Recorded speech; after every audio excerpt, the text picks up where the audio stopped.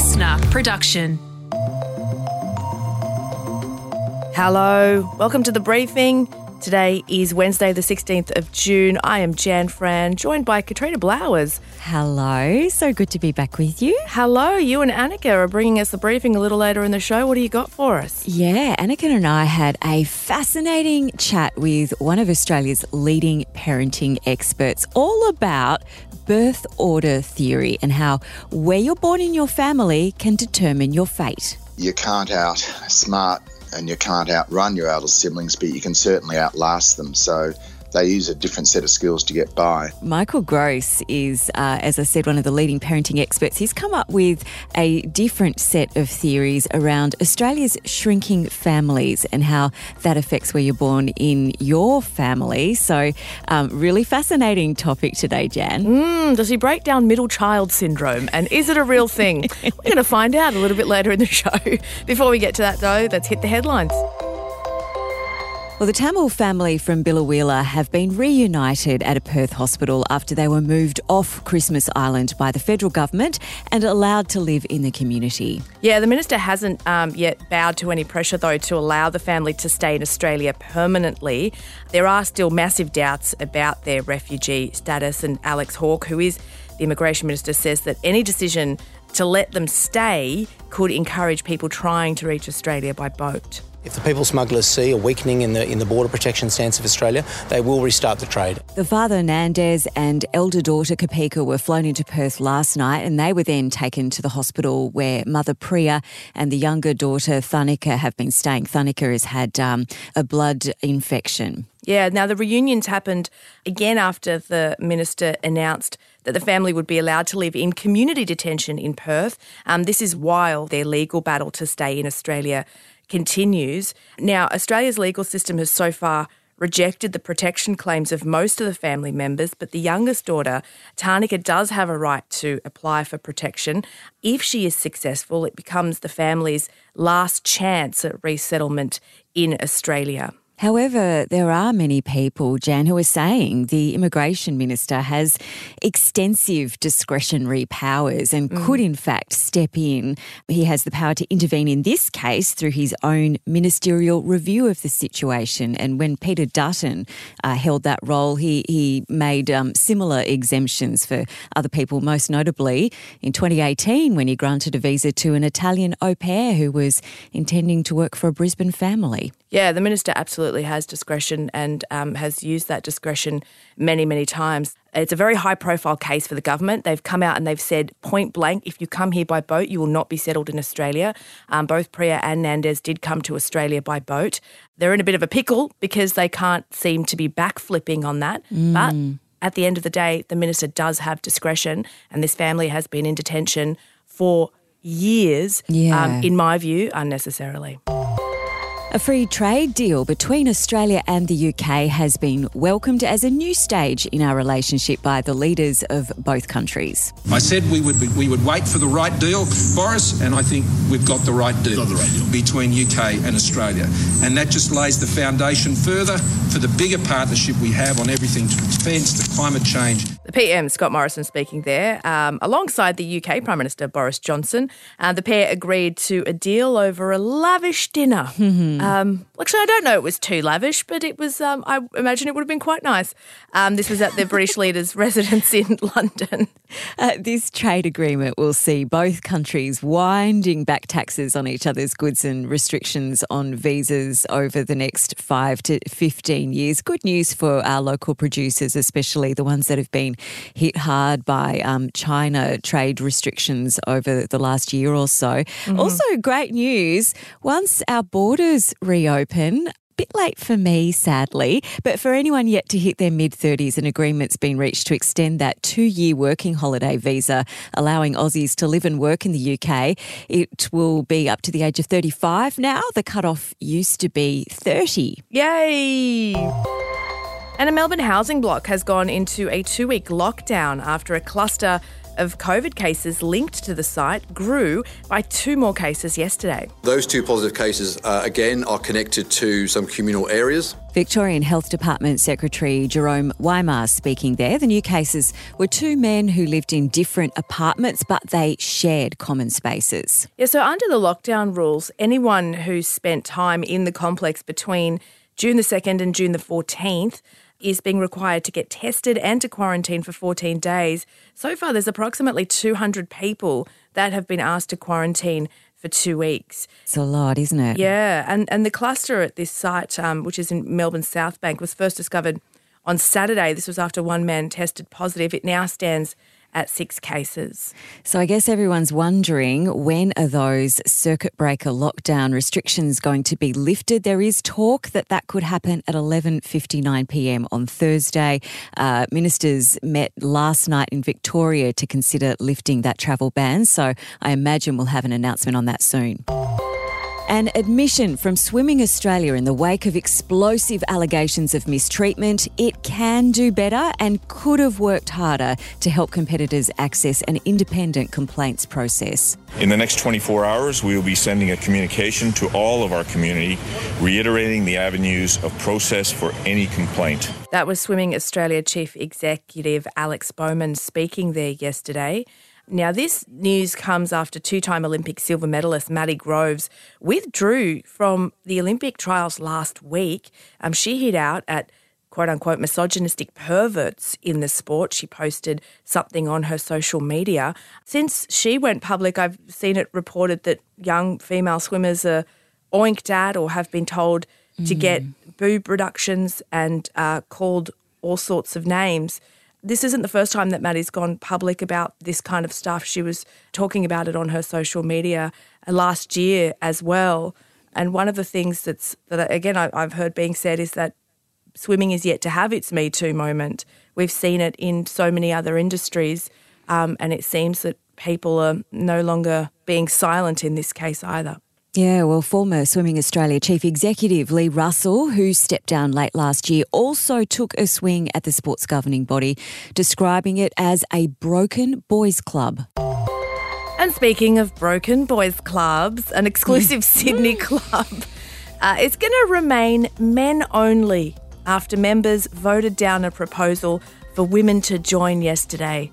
Shock horror. So this is the Australian Club in Sydney CBD, and its membership includes former Prime Ministers such as John Howard. And Malcolm Turnbull, I think. Yeah, I don't know whether he's still a member. It has only accepted men as members, and they had a vote among members yesterday, and 9 newspapers reported that 62% of members decided against the proposal. So it'll stay for now. So weird, Jan, that this still exists in 2021. Apparently, men-only clubs are exempt altogether from the Equal Opportunity Act. I've done a lot of stories on this. We used to have a men-only club in Brisbane, the Tattersalls Club, until 2 years ago.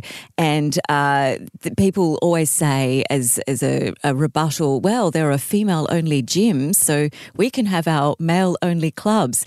They also held a vote. Yes, that's the same. Yeah. It's exactly the same. They also held a vote after the LNP conference was held at the Tattersalls Club, and a lot of LNP female MPs just boycotted it and said they wouldn't go. They held a vote, and now women are allowed to join. Yeah. Hooray. Look, I don't know if I'm shedding any tears over this. Like, do I really want to hang out in a club with John Howard and George Pell? Not really. Although there were 693 members who took a vote here. 62% of them, as you say, voted against allowing women. But one of the funny things that I saw reported about this was that actually in the club, which I've never been to, by the way, because I'm not allowed to go in there, but there's a picture of Queen Elizabeth hanging on the wall. Ultimate So it's like women cannot go in this club unless they are in a painting. Good stuff, fellas. That is it from me. You and Annika are coming up next to talk about families.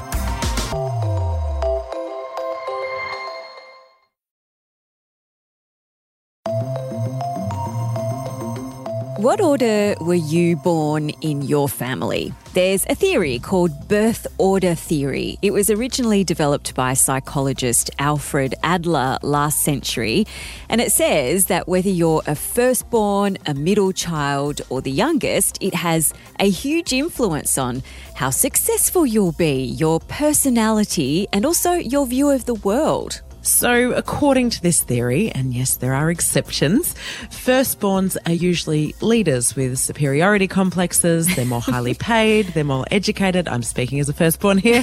Secondborns are competitive, but also peacemakers, whilst the younger siblings are attention seekers and risk takers. So where are you born in the family, Annika? Well, as I said, I'm a firstborn, but I'm also an only child, which, although only children are both firstborns and lastborns, they do take on more of the characteristics of firstborns, and it's something I've been quite interested in. You grow up when you're a firstborn, and mostly until the second one comes along, and when you're an only child with two adults versus one kid. So often you have a bigger vocabulary and perhaps you enjoy the company of adults more. And there's a lot of these things that even as somebody in my 30s now, I still recognise and I see a lot of those attributes that influenced my early childhood come up now. So I'm really fascinated by this. Now, where do you fit in this? I'm also a firstborn, and while I love all the stuff about, being more highly paid and educated, I don't like the stuff so much about being a bossy pants and also being a perfectionist, which I can kind of relate to as well. I know it's something I don't like to admit, but probably true. But, it's really interesting because the shrinking size of Aussie families has changed up this theory again only recently. ABS figures out last year show that our fertility rate is at its lowest level in recorded history. In 2003, the average family in Australia had 3 children, and that number is now down to 2. This has created what one social researcher is calling the Prince Harry effect, where there's no longer a middle child. We're seeing fewer middle children. So that second-born child actually takes on the characteristics of the baby in the family. They become the rule changers, and the oldest is the rule keeper. Fascinating. To flesh this out a bit more is one of Australia's leading parenting experts, Michael Gross, who's releasing an updated version of his book, Why Firstborns Rule the World and Laterborns Want to Change It. Michael, thanks for joining us. Now, you've re-released your book because the family unit is changed. So I wanted to ask you, how are we seeing different birth orders and different families in the past 2 decades and even further back? Probably the biggest change is in family size. So when I first put out the book, My Firstborns Rule the World, and it was 2003, and the mean number of kids that a family had in Australia, or that's children under the age of 15, were 3. Now, 2 decades later, the mean number is 2. So in 2 decades, we've sort of shrunk a child, so to speak. So 60% of Australian families, approximately 60% of Australian families with kids under the age of 15 have 2 or less children. So that's had a really big impact in many ways, but from a birth order perspective, it means these things as a percentage of the population. Firstborns are a higher percentage, far higher percentage they ever have been before. We've also have a new birth order position, which is second as youngest. So when I first put the book out, second was basically the middle, the middle of the child, the second child, but pretty similar. Now, many families are stopping at 2, so the second child shares youngest child characteristics. Another sort of facet about that is obviously the middle child is shrinking. Approximately 15 to 16% of kids in Australian schools now are surrounded by a sibling on either side, which I think is a significant loss. And the other factor, of course, is that only children are now on the rise. So if only children were a political party, they've now joined the mainstream. Now, we're going to get to that second as youngest and what you've coined the Prince Harry effect in just a minute. I'm really keen to hear more about that. But we often debate, nature versus nurture when it comes to the impact on shaping us as we grow. Tell us, how important is birth order? Put it this way, that we're all born with, there's a genetic imprint, which is temperament, and that doesn't change over time that much. Then we put around that, which is the environment which a child's born into, and probably the most important is family. So if you're looking at, what impact do parents have on kids, well, start looking at what kids have in common. So if all children in a family are fairly independent, or all children in the family are, loyal, or very social, well, that shows the parenting. They're the things that parents nag their kids about. Those similarities is the parenting imprint. But within that, there's a third aspect, and that third aspect is birth order, and that explains the differences between kids. That explains why you've got two kids 2 years apart, same gender, same gene pool, we hope, and fundamentally they're as different as chalk as cheese. So why is it so? And that's that notion of where a child comes in the family is impacted or impacts on his personality in the early years. It explains the differences, and it works for two reasons. Firstly, parents' aspirations and experience are different for each child. So with the firstborns, we tend to go overboard, or parents go overboard with the firstborn. There's a lot of pressure on firstborns, but they get all the resources and all the attention. And so if you're born first, you're like to be, a lot of responsibility tends to go your way. And then if you're sort of born last, well, mum and dad are a little bit over everything. And the last one, you also realise that you can't outsmart and you can't outrun your elder siblings, but you can certainly outlast them. So they use a different set of skills to get by. And usually out-cute them as well. They're usually the cutest ones. Yeah. They do. Look, I've got no research to back this up, but from anecdotally working in this field for 30 years, it seems that if the youngest girl and dad's around, you got him wrapped around your little finger for life. Now, Michael, let's talk through some of these different birth orders. You were talking to two firstborns here. So we're interested in the title of the first half of your book anyway. So why do we rule the world? Why are we such high achievers? And does that relate to most firstborns? Do we see this overwhelmingly that we're perfectionists and bossy? And annoying by the sounds of it. Take the second part of the question, which is, does it always, or does it apply to all firstborns? The answer to that is it usually does, but not always. It's not a neat set of numbers. And it's often about how mum and dad treat you. It's like you're the one who takes the notes to school. You're the one where the expectations are high. And generally we call firstborns the family conservatives because most of the time the firstborn's more likely to follow the family way. So firstborns tended towards introversion and neuroticism. Oh, good.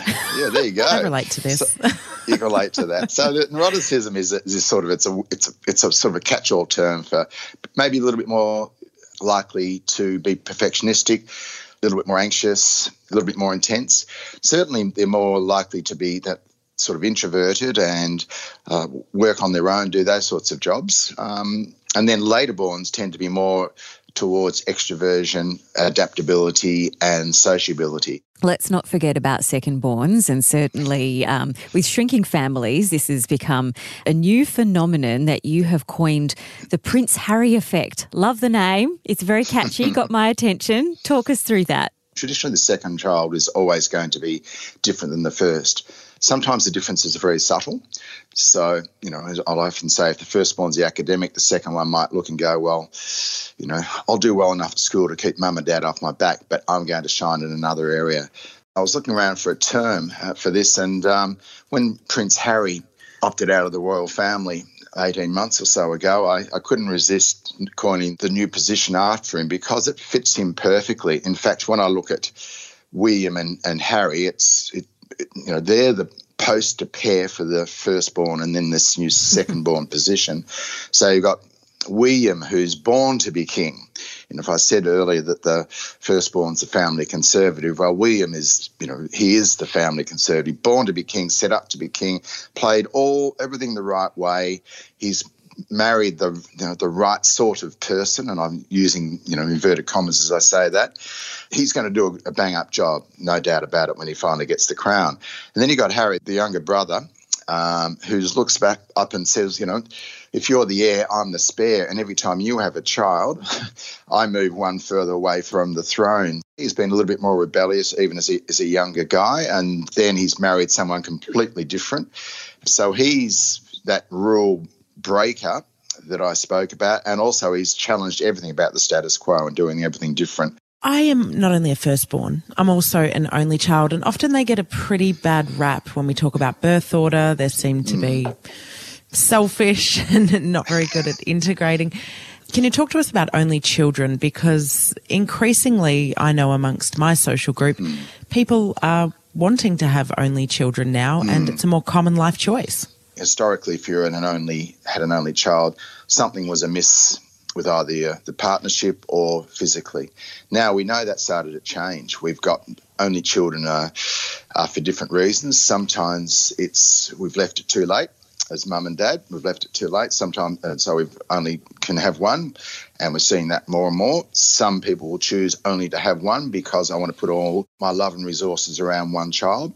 And then sometimes because of IVF as well, we only have one, whereas in the past maybe you wouldn't have had any children at all. So I always look at the reasons. So there's lots of different reasons why we have an only child. If you were to use self-esteem and achievement as a measure of a well-adjusted child, many parents will stop at one because they tend to do pretty well in those terms. So a little bit like firstborns, they're quite happy in their own skin. So that was author Michael Gross, who is re-releasing his book, Why Firstborns Rule the World and Laterborns Want to Change It. The most interesting thing, I think, I'm a parent. I've got 2 kids. They're very different to each other. I've got a boy and a girl. My girl is the oldest. And it has helped to explain to me why they just don't get along. Like I've raised them both the same way, but they don't have anything in common, frankly. Oh, maybe when they grow up they will. So this is one thing as an only child, and I fully appreciate why a lot of people only want to have one child. But as an adult, it'd be really nice to have a sibling who had been through those experiences and was an adult friend. So hopefully, in your case, that they get over some of their early differences and have a lovely adult friendship. And tomorrow on The Briefing, we time travel forward to the year 2032 when there could be an Olympics in Brisbane. How's it going to change the city?